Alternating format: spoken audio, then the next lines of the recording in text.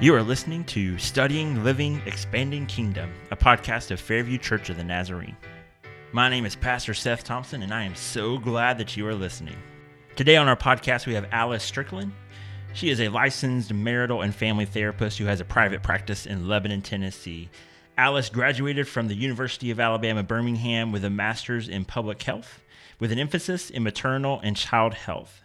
She worked on research projects ranging from health in the elderly, behavioral problems in children, and state health insurance for children, then ended with an internship with the CDC studying the economic effects of violence in our country. After completion of this degree, she enrolled and completed her master's in marriage and family therapy from Trevecca Nazarene University. Her career began at the Refuge Center for Counseling in Franklin, Tennessee, where she mostly worked with children and teens. Her emphasis was on developmental trauma and domestic violence. She later became the clinical director at Refuge. Over the years, Alice expanded the population she saw to working with women and men with PTSD, complex trauma, and complex dissociation. Through her experiences with clients, she developed a passion for working with trauma victims and became trained in EMDR therapy, where she later became certified and now serves as an EMDR consultant and trainer. Alice leads basic training in EMDR through Personal Transformation Institute, where somatic therapies, attachment-based therapies, and EMDR therapy are all integrated to form one model. Alice has recently wrote 2 chapters for a book titled EMDR with Children in the Play Therapy Room, an Integrated Approach, which is to be released this summer. Alice continues to instruct and teach on EMDR therapy throughout all of Middle Tennessee. When she is not working with clients, supervising clinicians, or leading trainings, she is mom to 3 beautiful kids, 9, 6, and 4, and wife to her wonderful husband. Before we get started and let you listen in on this conversation, I do have a couple of things that we wanted to note to tell you guys, and hopefully some things that you guys will be understanding in. We are going to do this as a 2-part series. There's so much just great information in this conversation that we had. I thought the best thing for us to do would be to try to divide it down into 2 separate chunks.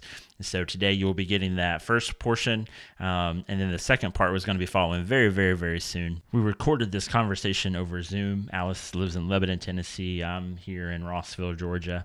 And so because of that, and because there was a storm that came through as we were recording, there's going to be points where the internet connection kind of slowed down just a little bit, and Alice will sound a little pixelated. Once again, we just ask for your understanding when it comes to those things, and please don't allow that to be something that affects what you ultimately receive from this conversation that we had. And then you may hear some rattles. I'm recording in our church building, and the thunder was shaking the whole church, and so if you hear some rattles, if there is some little bit of pixelation, we just ask for your understanding in those things. And so I hope you enjoy this conversation as much as I have enjoyed this conversation. And without further ado, here is our conversation with Alice. Where do you feel like with this conversation, where is the best starting point for us to try to figure out moving forward, definitely with this isolation and the causes of it? Where is the best place for us to start? Yeah, so first I think it's important to just think about like the way that God created us.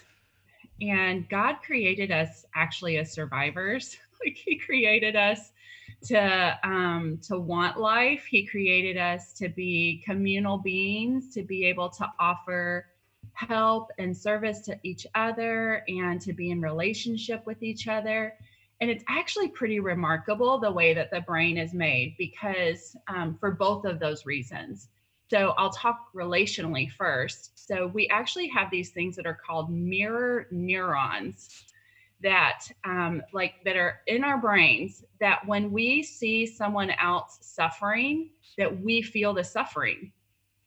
And that when we see someone else happy, like we feel happiness and joy with them. I think that is so remarkable that that's like part of the way that God's created us to be in relationship with each other, is that we can actually experience and be with them in the same experiences that they're having. So that's one way that I think is really cool to think about how God created our brain to be in relationship. And that we all have very similar experiences. We all have the same emotions in our brain. We all have the same response to trauma and fear, like really scary circumstances. So I'd like to talk about those for a second. So, like when we feel like we're in danger, like our life's in danger, we all have the same exact responses. And there's a lot of research out there on this, and I could name drop a bunch of researchers. And if you want to learn more about it, if you want to look up like Steve Porges, who talks about the polyvagal theory, and then if you want to look up Bessel van der Kolk, and he talks about how trauma gets stored in our body and how our brain responds. If you want to look up Peter Levine, like these are all really great resources for what I'm about to talk about.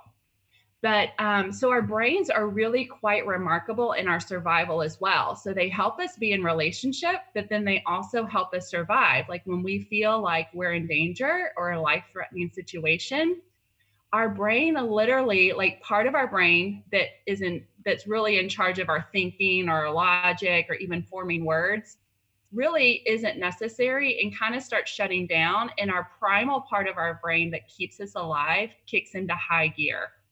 And we physically feel this response in our body of this rush of energy.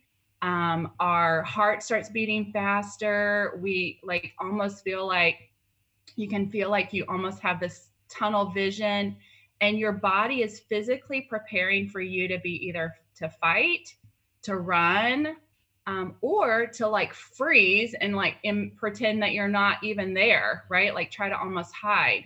And then if all that doesn't work, your body and brain actually will go into what's called collapse and submit, which is kind of like playing possum or like fainting goat.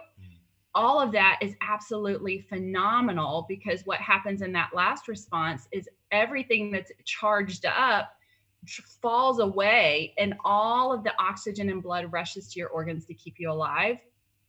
And then you don't even have to feel or remember what's happening around you. It's pretty remarkable. So all those responses, both to help us be in community and relationship with others, as well as self-preservation or survival, are just the way that we're built. Pretty cool. It's so great to talk about the reality of creation, that, hey, this God knew what he was doing when he built us, and he created us, and he kind of created us with a lot of these things. And so that leads to the question of, so what happens when the way that God creates us essentially gets interrupted, when there's things that happen?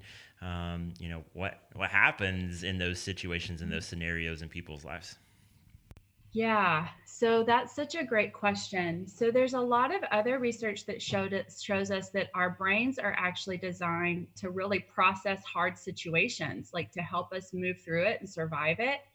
And sometimes even that processing gets interrupted, though. And so what can happen is people can start having certain symptoms that just let us know that maybe your brain and your body hasn't fully processed a really scary situation or a really hard, like high, really dark emotional kind of situation. And so what are some of those symptoms that we can look for that let us know that that process has been interrupted, that natural process in our brain and body's been interrupted? Is that we find ourselves either overthinking about it. So in our world, in my world, it's called ruminating. It's like we just keep thinking about it over and over and over, and you just can't get it out of your mind. Another way that it shows up is for some people is that it'll like pop up out of nowhere, like almost like a sneak attack. But then you like do everything you can to avoid it. So like you distract yourself with all kinds of different things. Another symptom that kind of lets you know that maybe it's not fully processed yet is nightmares, like you're waking up with nightmares, or just really like feeling real irritable, like out of the norm. Some of us can maybe feel irritable just regularly, but like just extra irritable, and you don't, and it's like it feels like uncontrollable irritability, like you think about this really nice thing you want to say, and then this thing that comes out of your mouth is not that, right? And it just feels like it's hard to control that. And another symptom is just really feeling real lethargic, like it's hard to just get yourself to get up out of the chair or off the couch or out of the bed to really do anything. And it's like you're laying there and you're thinking, I need to do these things, but you just can't get yourself up to do it. It's like your body's just kind of collapsing on you, really low energy. So those are some of the symptoms that we can look for that just lets us know. It lets me know personally when I'm still, my brain and body is still processing something, that it hasn't fully gotten there yet, or maybe it needs a little help, or it lets me know if I'm working with someone that, okay, that maybe their system is still stuck on something here. As we think about these symptoms, you know, for a lot of us as we are journeying in towards this isolation, I mean, these essentially could be symptoms of even just because of the coronavirus and because of the isolation that we are being asked to do. Would these be symptoms that potentially all of us could see as we are journeying into this isolation? Absolutely. Absolutely. These are all really normal symptoms, because these are just symptoms that you have when you're feeling lonely, and when you're feeling like maybe things are out of your control. And so every single person can have these symptoms right now. And some people may experience a higher increase of these symptoms that are a little bit more severe. And we see that particularly for people who, number one, maybe has a mental health diagnosis, or if you or someone that you love has actually experienced trauma in their past, where they have been very lonely and experienced something really hard and or really horrific, and they were alone, or they didn't, it was out of their control. All that can be triggered right now, and then your symptoms may be just bigger than what they would be normally, if that makes sense. Yeah, that does make a lot of sense. So thinking about that reality, and just even kind of moving in the direction of what should be the church's kind of response during this time, both for ourselves, because I think we all need to be healthy ourselves, especially during this time, as there is some separation, and since we were created for this communal, relational type living. What are some things that we can do for ourselves? I really think that this is biblical, because Jesus gives such a great example of this. Actually, of he took care of himself so that he could take care of everyone else. And we see so many examples of that, where he would go off by himself and pray. And so what he was doing is he was going off by himself, removing distractions and spending time with God the Father. And it was just an uninterrupted, undistracted time. And so in my world, what we call that is grounding. It's like being able to really connect yourself into something that's very important to you, and spend time with that, that's really in an uninterrupted space. And then we also see examples of Jesus real I mean, he was eating and drinking with people all the time, but that's a basic need. Like, he was taking care of his basic needs. And so some of his basic needs that he was taking care of are the same things that we need to take care of for ourselves. And so eating healthy, making sure that you're drinking lots of water, because if you're not doing those things right there and then getting the recommended amount of sleep, you're going to start seeing a bigger amount of the symptoms I talked about a few minutes ago. I mean, it's just the way that your body responds to when it's being deprived of something that it needs. And so doing those basic needs is really important. Yeah. No, that's great. And we've really obviously pushed our congregation that if, we obviously can't be face to face, but doing things like this and even being able to see each other's faces, that would be obviously a huge recommendation too, of just really trying to reach out to each other to get that relationship everywhere that we can, because we have some that live alone. And if they're self-isolating during this time, they're not going to be able, is there something in our brain that even just having communication, does that help? Absolutely. So it goes back to that relational point. So, and it kind of even breaks down to we're all have so many different personality types. Like, there's some of us that are really, like, the way that God created us is to actually be more relational. And so that we crave other people and touch, and that's really important to who we are. And then there's other people that God created to actually to crave and feel more like they want to be by themselves.